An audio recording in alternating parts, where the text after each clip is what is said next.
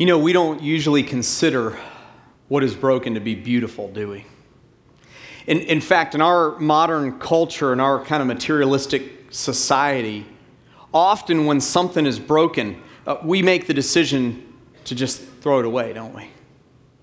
I mean, it's easier, it's less time-consuming. In many ways, it's less costly for us just to buy something new rather than try to repair what's been broken. And so we relegate what has been broken to garbage, rubbish, trash. Our time seems to be more valuable than our money, so we're willing to part with money so that we may have the time back that we would have spent on repairing what's broken. It's part of our human nature in our materialistic society. For us, generally, broken is not beautiful. Cynthia and I, when we were engaged, we did what a lot of engaged couples do, and that is we went out to a bunch of stores and re-registered for a bunch of stuff. A lot of you registered for stuff so that you would get a lot of things at your wedding. Some of you may be engaged, you're doing the process of registering right now. And I remember registering for a lot of different things, and part of what we registered for was dishes and kitchenware and that sort of thing. And I remember one Saturday afternoon, Cynthia and I took a whole day, and we went out and we picked out different dishware, I guess, china. And we had regular everyday ware, and we had fine china. And so we decided on a particular pattern. Actually, Cynthia really decided on a particular pattern. I was just there, kind of there, I guess. You know, I mean, guys, we don't really get into that kind of stuff, really, do we? Let's be honest. So we chose a particular type of fine china, and so this is the fine china that we chose. This is Lenox Hannah. Whatever, it's fine. And so on our wedding in 1995, June, we will be married 19 years here in just a few weeks. We received a lot of this Lenox Hannah fine china. Plates, saucers, coffee cups. I think I might have even gotten a mug or two in it. And so we received a lot of what we registered for. And in 19 years of having this fine china, this Lenox Hannah, of all that we had, we've used this about 19 times. That's what you do with fine china. You get it out about once a year, right? And I remember that when we were first married, we were living in South Florida, and we had this little tiny apartment. And I remember there were a few times that we got the fine china out just to get it out. And so one morning, we had coffee together. It was way before kids. And so we had coffee in our fine china with our saucers. And later that day, I wasn't working yet. So Cynthia went to work. She had to go to work. She had a rehearsal that night, and the china kind of sat there. These coffee cups sat there. And so I did what you're supposed to do with fine china. You're not supposed to put it in a dishwasher. We didn't have one anyway. It was a small apartment. We didn't even have a heater. It was South Florida. We didn't need it. And so I hand washed a couple of these nice, dainty-looking cups. And in the middle of washing one of these cups, I dropped it on the floor and the handle broke off. And it was a fairly clean break. It didn't go into parts. The handle broke off. And so I did what all new good husbands do. I got out some super glue. And I began to put together this Hannah Lenox piece of china. And I spent a lot of time doing that. I took the super glue and I pressed it against the handle, and I put some on the cup, and I pressed it together, and I let it sit there, and I held it like you do. And when it was done, it looked horrible. It was awful. I mean, the handle was crooked, the edges were kind of rough, and there was glue all over the thing. I mean, it looked awful.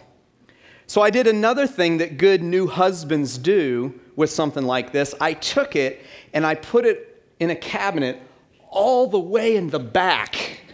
So all the good stuff was in front. And I forgot about it until one day we had a party. And Cynthia began to get everything down, and she saw it. Busted. She's like, what has happened? And I blamed it on my sister-in-law. Christy. I always blamed things on her. I always had fun with that. So anyway, so she realized that the china had been broken and that her husband, goofball guy, tried to put it together, and it looked terrible. She wasn't happy with it. I wasn't happy with it. And so we worked on this piece of china for a long time, trying to put it back together, and it never was good again. For us, it wasn't perfect. It didn't meet our expectations. The repaired piece, the fixed piece, was never like the brand new one. It had a crooked handle, it had rough edges, and there was glue all over it. But we had 7 more of these, so we were still able to drink coffee. The question that I have for you today is, what happens when your life is like this piece of fine china? Because we had 7 more of these that we were given in our registry, but we only have one life, right?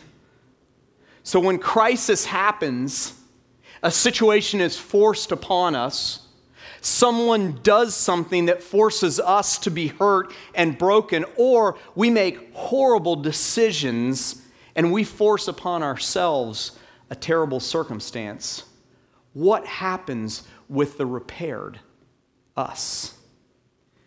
You see, I think part of the problem with humanity is we would like to just throw out the old repaired and get new, but we can't do that with our lives. We have to become comfortable with the repaired life that we have. And the problem is that we are severely uncomfortable. We are terribly awkward with the way that we are once we're repaired. We don't like the fact that we have crooked handles and rough edges and glue all over ourselves. And that's where Second Chances comes in. And that's what this series is all about. That's where we can discover from God's Word what His grace is all about. Would you pray with me this morning? Father God, I thank you for the life that we're given. And God, as we unpack what grace is, and as we unpack what it means to really have a second chance over the course of these next 5 weeks, God, I pray that you would give us insight and wisdom and discernment into understanding your grace from your word to the extent that we can. God, help us to receive your grace in our lives. Help us to extend that to ourselves. And God, I pray that you would help us to extend it to others. God, help us to understand what being a person of the second chance is. And God, I pray that you would help us to understand the depth of your love for each one of us. Help us to live in light of that grace. God, may your Holy Spirit open up your word to us as we study today and over the course of these next several weeks. In Jesus' name I pray. Amen. I want to begin today with a foundational message on really what grace is all about. I want to define what the God kind of grace is, because I think that if for us to have a proper understanding of what second chances is all about, even if we've had second chances and even if we've experienced second chances, I think that we need to go back to the basics and understand from God's word what grace is all about. And so today is really understanding what the word grace is all about. And I want to begin today with just giving a simple definition, kind of a baseline for what we're going to do over the course of these next 5 weeks. Let's just dive right in. Take a look at your notes. You received them when you came in today, or you can access them through our website online. What is grace? Well, a working definition of grace is simply this. It is undeserved mercy. Grace is undeserved mercy. It's just that simple. It's just that simple. It's mercy that is given that is completely, I want you to hear this, undeserved. It's mercy that is given when you don't deserve it. I would imagine we have a lot of people who play golf in this room. And you know, golfers are interesting breed of people because we who play golf, and I'm one of the people who like to play golf. I've been playing since I was 3 years old. We have a whole language of our own as golfers. Now, I don't mean the 4-letter word language, although that's something, maybe for another day. But we as golfers, we have all kind of terms that you don't use in the course of everyday life. We describe our clubs as blades or cavity backs or muscle backs. We talk about the fact that a golf ball has dimples on it. I love that, dimples. Like, use that in a common phrase this week or a common sentence this week. We talk about a cut or a backspin. Or we talk about our score in the reference of bogeys and pars and birdies and eagles. We say that we duff or skull or shank a ball. We have this whole language of our own. But in golf, there's one term that we golfers really, really like. It's a term that's used at the first tee when you haven't had time to warm up and your playing partner throws you an extra ball. Or when you've hit a ball into a lake and someone says, you need to probably have a second shot.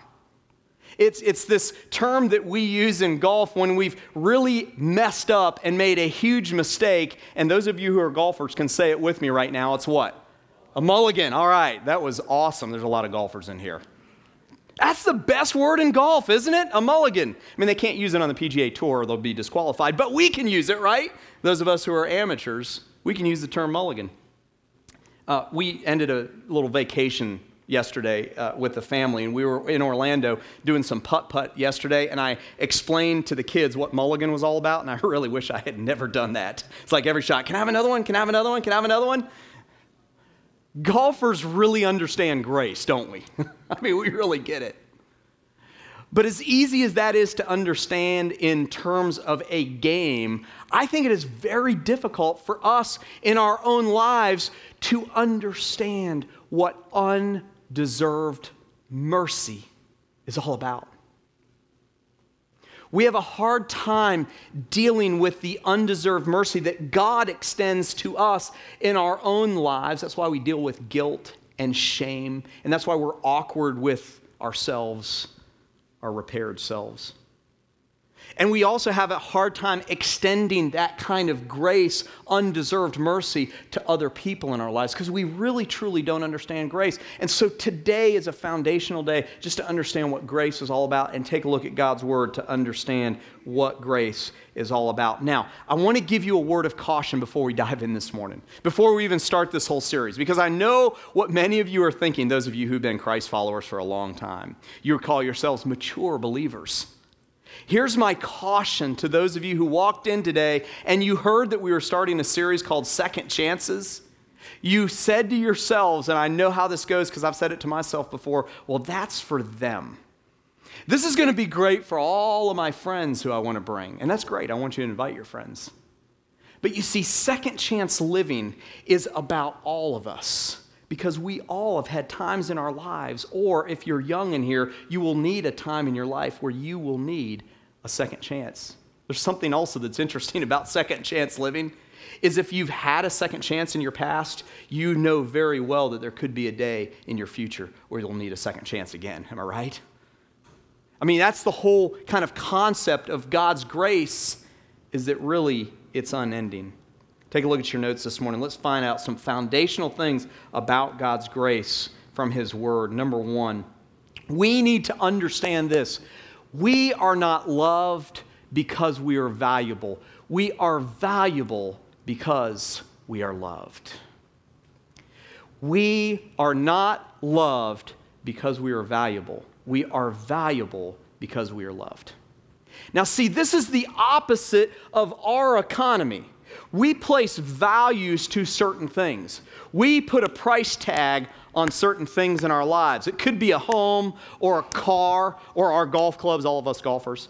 We could have things in our lives that we place a price tag on. It could be relationships, our marriage, our kids, our parents, and we place price tags on everything in our lives. And once there's a price tag on that, I want you to capture this, then we determine whether it's worthy of our love.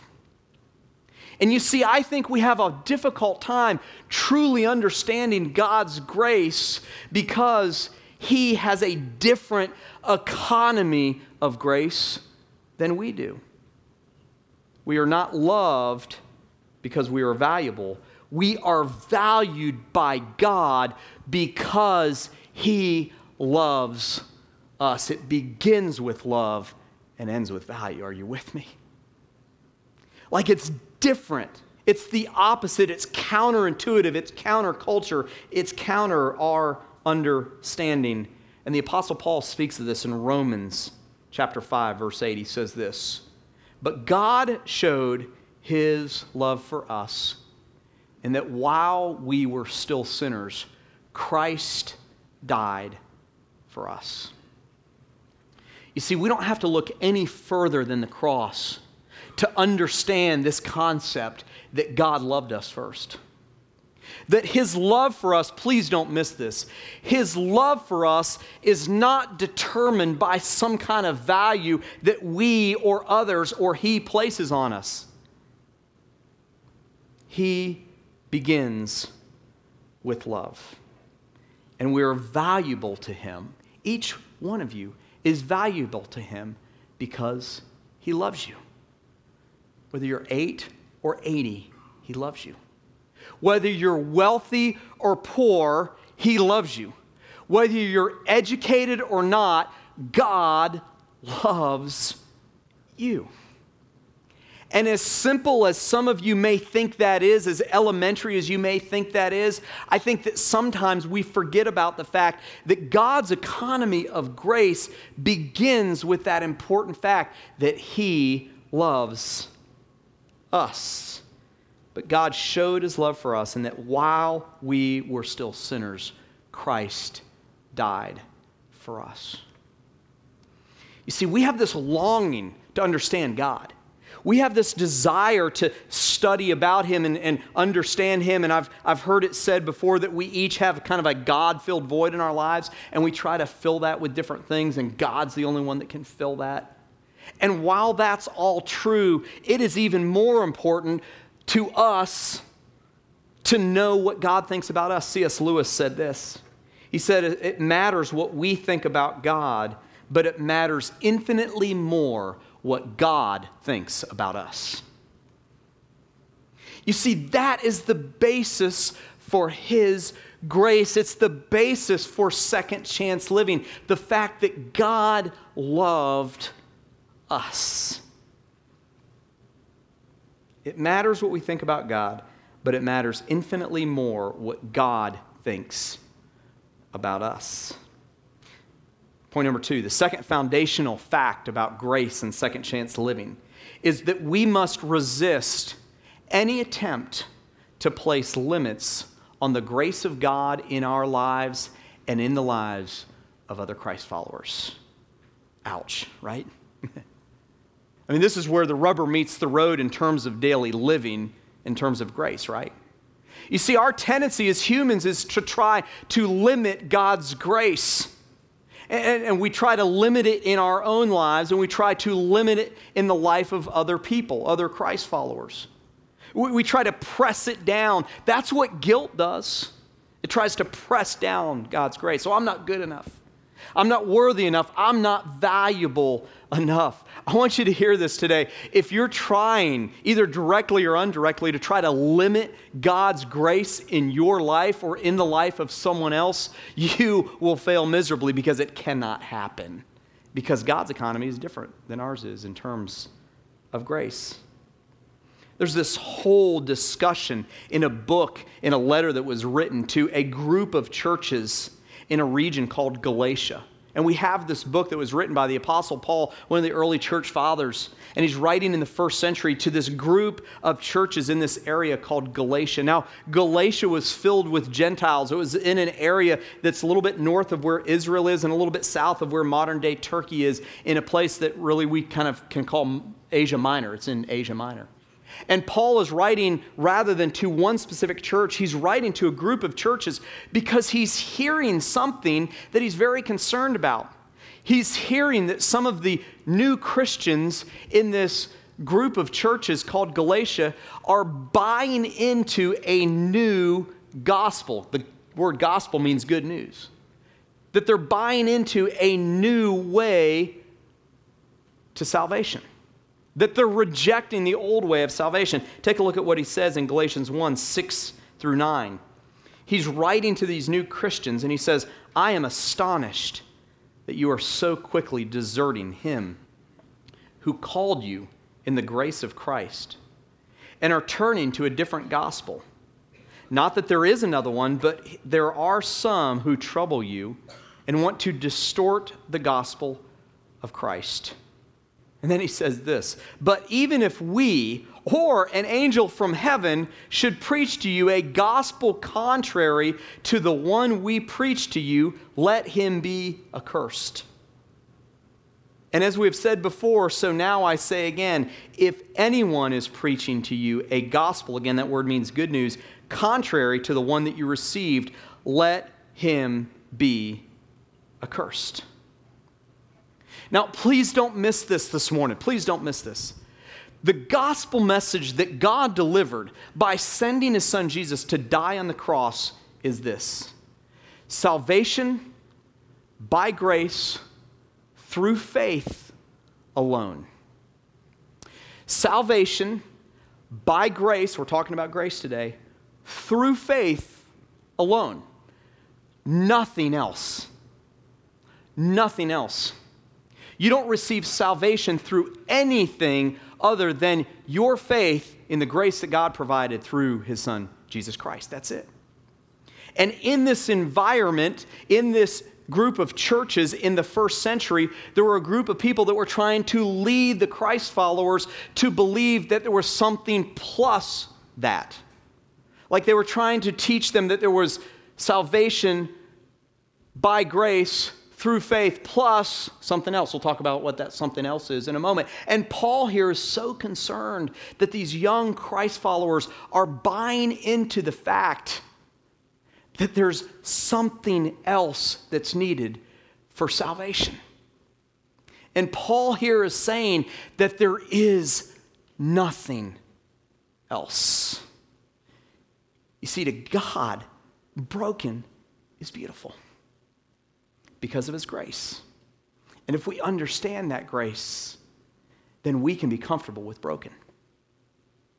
But when we don't, we put pressure on ourselves that's undue. We think that we have to abide by a bunch of rules. We think that we have to do all these service projects. We think that there's all this stuff to do for salvation. And Paul is saying, no. That may be part of living the Christian life, but salvation is by grace through faith alone. How does that apply to us in 2014? Well, I believe that we trick ourselves sometimes into believing that there's something else. Like God can't accept me in my current condition with all of my brokenness. I've got things in my life where, I've got crooked handles and I've got rough edges. A lot of people know about my rough edges. And I've got a lot of glue on me from being repaired. I don't think that God could extend to me grace. I'm here to tell you today that it is absolutely true that God can extend you grace. Through your faith in him alone, nothing else is needed. But it's dangerous that we kind of put the pressure on ourselves that there's something else. But it's even more dangerous because sometimes we put it on other people. And we give up on other people. Some of you have given up on people in your life because you don't understand grace. Maybe you gave up on a marriage. Maybe you gave up on a spouse. Maybe you gave up on a child. Maybe you gave up on a parent. Maybe you gave up on someone who you go to church with because you don't understand what God has done for you and what God has done for all mankind by sending his son Jesus to die for us. Salvation by grace through faith alone. Alone. Point number 3. Another foundational fact about grace and second chance living. We must recognize that second chance living is about a relationship with Jesus and not about following rules. You see, what these Judaizers, they were called Judaizers in Galatians, they were trying to take these Christians and say, well, yeah, what Paul is saying is right, what Jesus said is right, that you can have salvation by grace through faith, but there's got to be something else that needs to be added to that. And they were trying to get them to go back and find salvation through the law, the Old Testament law. Rules, piety, righteous living. Listen, the Bible says that none of us are righteous. None of us are righteous. That we can only achieve righteousness through the faith in the fact that Christ died for us. And so these people were saying that salvation was through something else. And Paul warns them. He has a stern warning for them. And he says that those rules, those works, that service, those obedience played no part in the transforming work of Jesus Christ. It was through faith in him alone.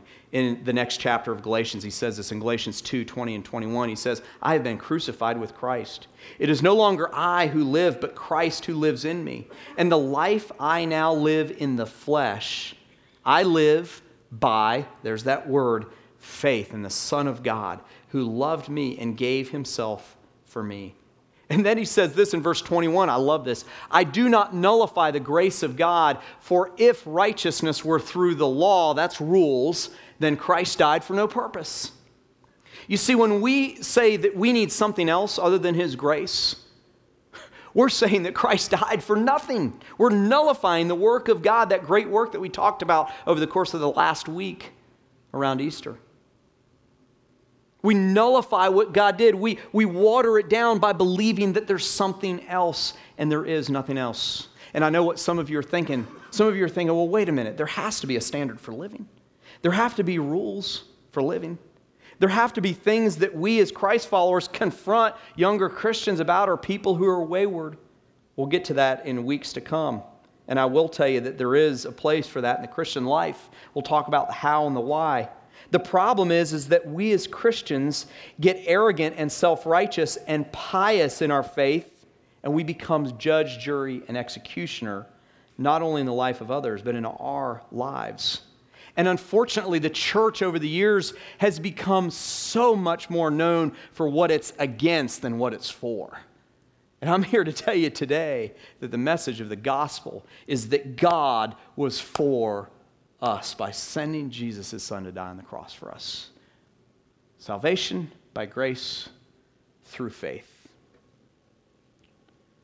You see, I believe that when we become self-righteous, when we become pious, when we impose upon us something in addition to what God did through Jesus Christ, or we impose upon others something in addition to what God did through his son, Jesus Christ, I believe that we do that because we have forgotten where we've come from. It's point number 4 today. We should never forget or move beyond the joy of that first experience with God's grace in our lives. We should never forget or move beyond the joy of the first experience with God's grace in our lives. I'm not saying that you can't grow in your faith walk. We'll talk about that more in weeks to come. I'm saying that when we forget about the joy that we had because of all that Christ did, then we take one step in the direction of not being comfortable with broken in our lives and in the lives of the people around us. I mean, it's interesting. If we're uncomfortable with ourselves in the broken state that we're in or the repaired state that we're in, we really are uncomfortable with it in other people's lives, aren't we? And it's because we forget about what God did in our lives. Listen, those of you who have been Christ followers for a long time, those of you who are mature Christians, I want to speak to you for a moment. Don't ever, ever forget where God has taken you from. Don't ever get to the point where you become arrogant or indifferent about what God has brought you out of. You don't have to live in it anymore, but don't forget the work that he's done. When you forget the work that he's done in your life, you're taking one step towards becoming completely uncomfortable with the way your life is and probably the lives of those who are closest to you. his stern warning, Paul's stern warning, is even if an angel, this is verse 8 and 9 of Galatians chapter 1, even if an angel from heaven should preach a gospel contrary to the one we preach to you, let him be accursed. It's pretty strong, isn't it? Like he's saying, even if a heavenly being is preaching something other than salvation by grace through faith, he needs to be accursed. And he says, and we have said before, so now I say again, if anyone is preaching to you a gospel contrary to the one you received, let him be accursed. That part in there when he says you have received, he's wanting you to remember where you came from. You see, when we become arrogant, when we become judgmental in our faith walk, we need to stop for a moment and remember where Christ brought us from and remember what he's done in our lives. It was Martin Luther, the great reformer, who coined that phrase that I've been using all day. Salvation by grace through faith. And in the 1500s and 1600s, he and a group of other people realized that the church had become judgmental, that they had added to the gospel that great news of Jesus Christ. And when we become uncomfortable with our repaired selves, when we become uncomfortable with how God has taken the broken pieces of our lives, when we become uncomfortable with that and uncomfortable with it in the lives of other people, we forget that salvation is by grace through faith. And that's the bottom line of understanding the good news of second chances. Take a look at the bottom line in your notes this morning. There is no limit to God's grace in every area of your life, in every season of your life, and in every circumstance of your life. His grace covers it all. That's the best news of the gospel story. His grace covers it all. And for us to understand what second chance living is all about, we must first understand what God's grace is all about. What became of my fine china, that Hannah Lennox china that is so fine? Well, in 1995, I tried to fix it over and over and over again, and I finally threw it away. I had someone come up to me earlier and say, I can't believe you threw it away. I could have used it. I do art, and that would have been awesome. And I said, it was 1995. Give me a break. Aren't you glad that God doesn't throw us away? Aren't you glad that God takes us and he repairs us? And that he is comfortable with our brokenness and he is comfortable with the way that we've been repaired. You see, understanding second chance living is first of all understanding that his plan is better. And understanding that we need to be comfortable with the fact that we might have some crooked handles, that we might have some uneven edges, and we might have glue all over ourselves. But God believes that broken is beautiful. We can too. Now, I don't normally do this, but I want to give you a homework assignment over the next few weeks. I want you to do this. I want you to take this seriously. I want you to find something in your life that has been broken that you can find the beauty in. And I want you to write about it. I want you to take a picture of it. And I want you to share it with us. I want you to find something that has been broken in your life. I already know exactly what it is, and I'm going to take a picture of it this week in my life. I want you to think of something that's been broken in your life. And I want you to think about what God has done with that and how he sees the beauty in your own brokenness. Will you pray with me this morning? God, I thank you so much that you decided not just to throw us away. You didn't relegate us to rubbish or trash or garbage. Even when our lives were in pieces, you loved us.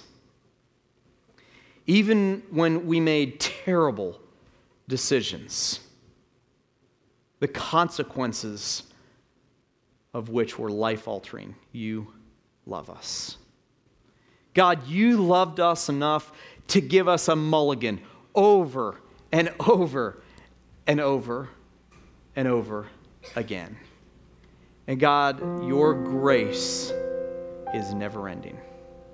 And God, I'm thankful that as much as we try in our own lives to suppress your grace, as much as we may try in the lives of other people, we can't suppress your grace. It covers us in every area, in every season, in every moment of our lives. God, I pray that we would walk in that grace. I pray for those who are here today. Maybe they are Christ followers and have been for a long time. Maybe they would consider themselves mature Christians. But God, the way that they've been treating themselves and the way they've been treating others does not reflect your grace. Father God, I pray in the strong name of Jesus today that you would help us, those of us who've been Christ followers for a long time, to never forget where we've come from. Never forget where you brought us from and where you're bringing us to. And God, may we live in the light of your grace in our lives. May we extend that to ourselves and extend it to others. And Father God, I pray in the strong name of Jesus right now for those who came in here today and they've never once taken advantage of the second chance that you offer. Listen, if you're here today and you say to yourself, I've never accepted Jesus Christ as my Savior. I've never accepted that grace through faith. I want to encourage you and challenge you to do that today. To let this day be the first day of your second chance living. And so I'm going to pray a prayer here in a moment. And the best way that you can and the best way that you know how, I just want to encourage you to listen. And if you mean it in your heart, just to follow along silently. It's a prayer that goes like this. God, thank you for my brokenness. Thank you for beginning to put together the pieces of my life. Thanks for the rough edges, the crooked handle, and the extra glue in my life. Today, I want to accept you as my Savior. I want to put my faith in the grace that you provided through Jesus. Today, I want to become your child. If you're in here in this room with every head bowed and every eye closed, and you just prayed that prayer silently with me, I'm just going to ask you to raise your hand. Thank you so much. Anyone else, please keep your hand up for just a moment. I won't embarrass you. I see you over there. Thank you. Anyone else, just keep your hands up for a moment so I can see them, so I can pray for you. Thank you. In the back, I appreciate that. Thank you. Anyone else this morning? Thank you so much. Anyone else this morning?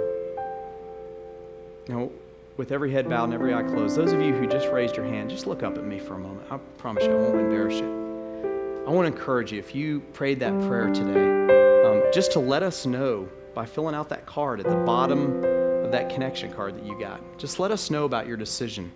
You can take that back to the guest service area, and they're going to give you a Bible.